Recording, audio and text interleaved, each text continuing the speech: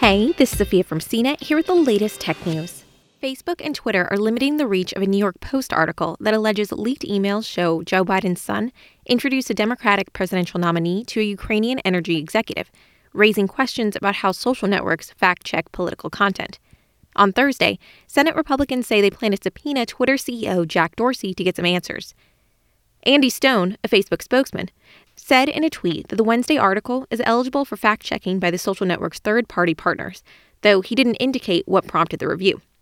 The social network is, quote, reducing its distribution in the meantime.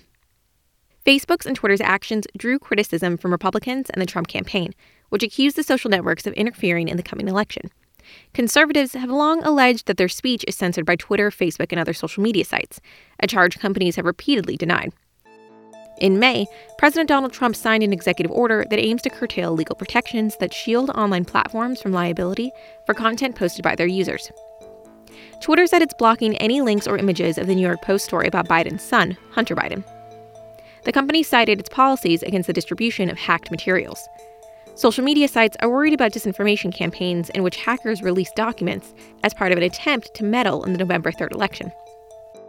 Twitter also added in a tweet that the New York Post article contained images that include personal and private information, such as email addresses and phone numbers, which is against the social network's rules.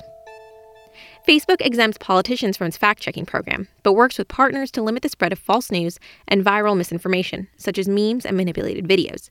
The social network said in the U.S. and many countries, if there are signals that a piece of content is false, it will temporarily reduce the post distribution while the content is being reviewed by a fact-checker.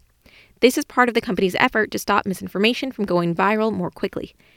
In September, Facebook reduced the spread of posts that falsely claimed Biden had worn an earpiece during debates, while those posts were pending review by fact-checkers. For more of the latest tech news, visit cnet.com.